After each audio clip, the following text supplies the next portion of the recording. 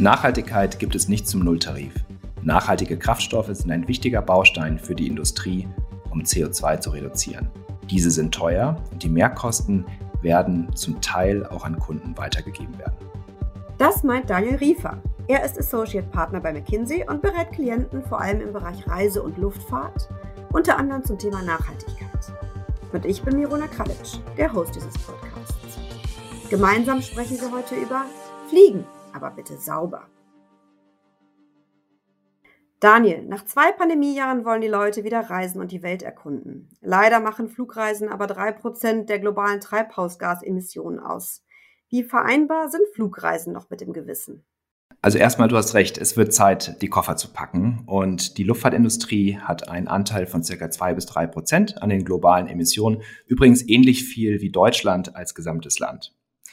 Die tatsächlichen Effekte auf die Klimaerwärmung könnten allerdings noch höher sein, denn neben CO2 gibt es Effekte beim Verbrennen von Kerosin in großer Höhe, die ebenfalls zur Erwärmung der Atmosphäre beitragen. Zum Thema Nachhaltigkeit haben wir vor kurzem über 5000 Flugreisende befragt aus den größten 13 Luftfahrtmärkten. Wir haben einiges gelernt. Zunächst einmal setzt sich der Kunde schon sehr stark mit dem Thema Klimaerwärmung und CO2 auseinander. Und CO2 ist vor allen Umweltthemen das Wichtigste. 1/3 der Befragten gibt an, beim Fliegen ein schlechtes Gewissen zu haben. Analog dem schwedischen Wort Flygskam, also was vor einigen Jahren ja durch Greta Thunberg geprägt wurde und das Konzept Flugscham beschreiben soll. Ein Teil der Befragten plant sogar weniger zu fliegen in der Zukunft. Allerdings, wer ein schlechtes Gewissen hat, der kann von Angeboten Gebrauch machen, das CO2 der Reise zu kompensieren. Wir sollten aber auch erwähnen, dass die Luftfahrtindustrie schon einiges unternimmt, um den Effekt der Fliegerei auf die Klimaerwärmung zu reduzieren. Zunächst einmal ist der Treibstoffverbrauch pro Passagierkilometer seit 1990 stark zurückgegangen, 50%. Das liegt an der besseren Technologie von Flugzeugen, aber auch an der besseren Auslastung von Flugzeugen. In 2018, also vor der Pandemie, wurden allein in einem Jahr 100 Milliarden Euro in neue Flugzeuge investiert. Zudem werden Kurzstrecken mehr und mehr auf die Bahn verlegt und verschiedene CO2-Reduktionsmaßnahmen skaliert. Und letztes Jahr hat sich die Luftfahrtindustrie gemeinsam auf Klimaneutralität 2050 verständigt. Ein wichtiger Schritt, allerdings bleibt zu hoffen, dass auch auf dem Weg dorthin bereits signifikant Treibhausgase reduziert werden. Daniel, du sprachst von Flugscham. Ich glaube, das ist ein Gefühl, das vielen von uns bekannt vorkommt. Und dieser Möglichkeit, zumindest jetzt erstmal Emissionen zu kompensieren, das machen ja auch schon relativ viele. Welche Rolle spielt denn Offsetting auf dem Weg zum Net Zero? Ja, ich würde nicht sagen, dass es viele sind, leider. In unserer Umfrage haben wir erfahren, dass knapp 40% der Befragten bereit sind, 2% oder mehr des Ticketpreises für klimaneutrales Fliegen auszugeben. Allerdings sehen wir, dass es bei der tatsächlichen Ticketbuchung deutlich weniger ist. Das kann verschiedene Gründe haben. Zum einen ist die Möglichkeit der CO2-Kompensation nicht immer gut in den Buchungsprozess eingebunden. Manchmal wird man auf eine separate Webseite verlinkt oder muss Kreditkartendaten neu eingeben. Zudem ist der Mehrwert der CO2-Kompensation für den Kunden nicht so wirklich erlebbar. Das ist anders als bei Konsumgütern wie im Bio-Supermarkt oder wenn man ein Elektroauto fährt. Also hier sollten Airlines Nachhaltigkeit über die gesamte Reisekette denken. Vom Bodenprodukt, also am Flughafen, bis hin zum Essen an Bord. Und um einen Anreiz zu schaffen, könnten Airlines zudem ihre Loyalitätsprogramme nutzen und neue Statuslevels einführen. Heute wird man dafür belohnt, dass man viel fliegt. In der Zukunft könnte man dafür belohnt werden, dass man besonders umweltfreundlich unterwegs ist. Die Bereitschaft, den Flug gegen Aufpreis zu kompensieren, ist übrigens regional sehr unterschiedlich. Wir sehen, dass in der westlichen Welt viele Reisende dazu bereit sind. In Schwellenländern, gerade in China oder in Indien, sind die Kunden aber deutlich preissensibler. Das sind aber genau die Märkte, die in der Zukunft überproportional zum Wachstum der Industrie beitragen werden. Auch sehen wir, dass jüngere Reisende deutlich aufgeschlossener sind. Also zum einen machen sie sich mehr Sorgen um CO2 und Klimaerwärmung, sind aber auch bereit, einen höheren Preis zu bezahlen, um klimaneutral unterwegs zu sein. Und du hast das Thema Kompensation angesprochen. Das ist übrigens nicht unumstritten. So einerseits ist es ein Verbesserungshebel, der schon sehr kurzfristig eingesetzt werden kann und der kann auch zusätzlich zu anderen Hebeln und Optionen angewendet werden. Andererseits sind diese Projekte typischerweise unabhängig von der Flugindustrie und damit auch von dem Reiseevent des Kunden, zum Beispiel Aufforstung oder Umweltprojekte in Entwicklungsländern. Außerdem sind sie deutlich günstiger als Optionen, die in der Industrie passieren könnten, zum Beispiel nachhaltige Kraftstoffe. Also Kompensation kann natürlich, wie du schon sagst, nur ein Teil beitragen. Ohne nicht fossile Treibstoffe oder SAF, glaube ich, ist die Abkürzung, ist die Erreichung der Klimaziele nicht möglich. Aber momentan ist das Angebot noch sehr knapp und sehr teuer. Was können und müssen denn die Airlines jetzt aus deiner Sicht tun? Genau, also SAF ist eine der Lösungen in der Luftfahrtindustrie. Diese Sustainable Aviation Fuels werden leider heute noch mit unter 0,1% des gesamten Kraftstoffbedarfs verwendet. Also die sind in der Tat sehr teuer. Also heute kostet SAF mindestens doppelt so viel wie fossiles Kerosin. Wir hoffen allerdings, dass die Preise in der Zukunft auch sinken können. Was sollten Airlines tun? Ich glaube, es sind 3 Schritte. Also zunächst sich mal ein eigenes Ziel zu setzen, wie viel von diesen nachhaltigen Kraftstoffen wann eingesetzt werden soll. Das erlaubt eine Planung für die nächsten Jahre und auch mit den verschiedenen Zulieferern dieser SAFs in Kontakt zu treten. Passagier-Airlines zielen auf bis zu 10% SAF in 2030, manche noch mehr, Frachtfluggesellschaften sogar bis 30%.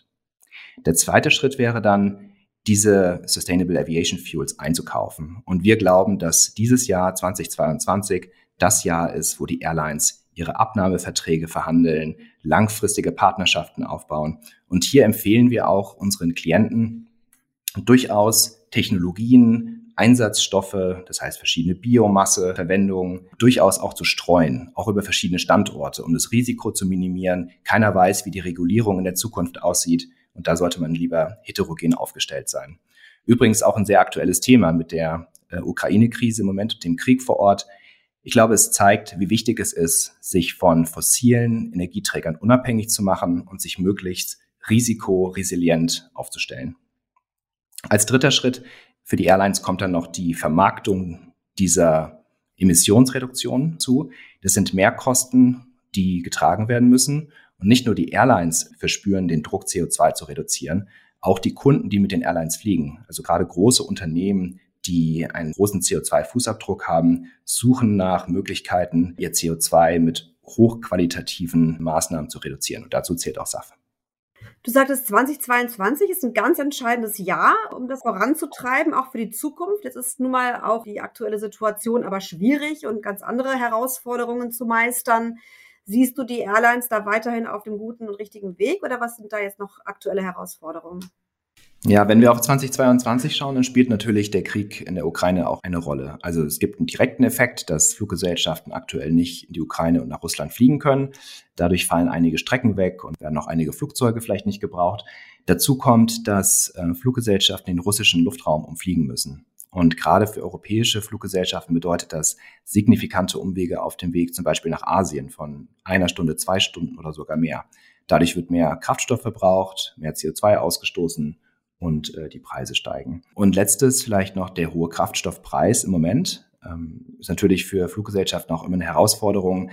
Einige Fluggesellschaften haben sich abgesichert, zumindest für die nächsten Jahre. Das nennt man Hedging. Andere Fluggesellschaften sparen sich das, aber damit schlägt der hohe Kraftstoffpreis jetzt voll durch.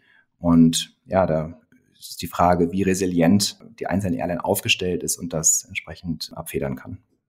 Ist es denn überhaupt realistisch, dass Fliegen in naher Zukunft CO2-neutral sein wird? Dann werden wir irgendwann mal im Flieger nach Mallorca sitzen und kein CO2 ausstoßen dabei?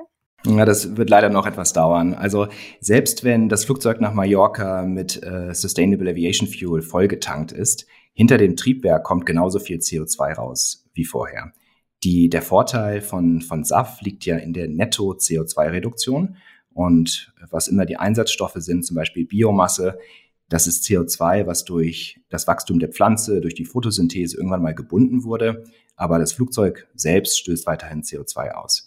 Um wirklich, sag mal, mit 0 CO2 unterwegs zu sein, braucht es neue Antriebe und auch neue Energieträger. Zum Beispiel Batterien für Elektromotoren oder auch Wasserstoff.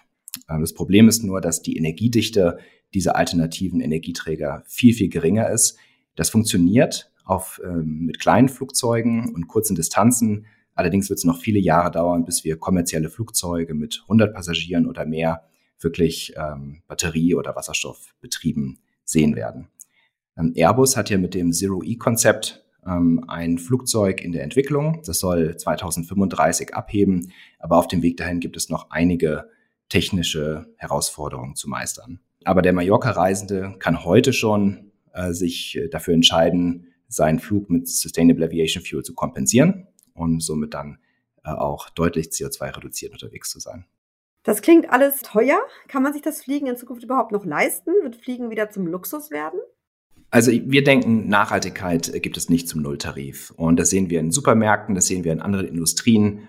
Also es wird Mehrkosten geben und ein Teil davon wird wahrscheinlich auch an die Kunden weitergegeben werden. So wie das auch bei hohen fossilen Kraftstoffpreisen in der Vergangenheit der Fall war. Sehr wichtig ist hier auch die Regulierung und die Unterstützung seitens der Länder und der verschiedenen Regionen. Zum Beispiel sehen wir in den USA, dass nachhaltige Kraftstoffe stark gefördert werden und damit die Mehrkosten für die Airlines sehr, sehr gering sind. In Europa ist es ein anderer Ansatz. Dort gibt es Beimischungsquoten. In 2025 sollen das 2% sein, in 2030 5%. So wie an der Tankstelle gibt es dann also kleinere Beimischungen von diesen nachhaltigen Kraftstoffen. Ganz wichtig für die Industrie ist allerdings, dass in der Zukunft die Regulierung einheitlich gemacht wird. Das ist eine globale Industrie, die Airlines konkurrieren miteinander, auch die Flughäfen. Und da ist es wichtig, dass es einen einheitlichen Ansatz gibt und keine Verzerrung des Wettbewerbs.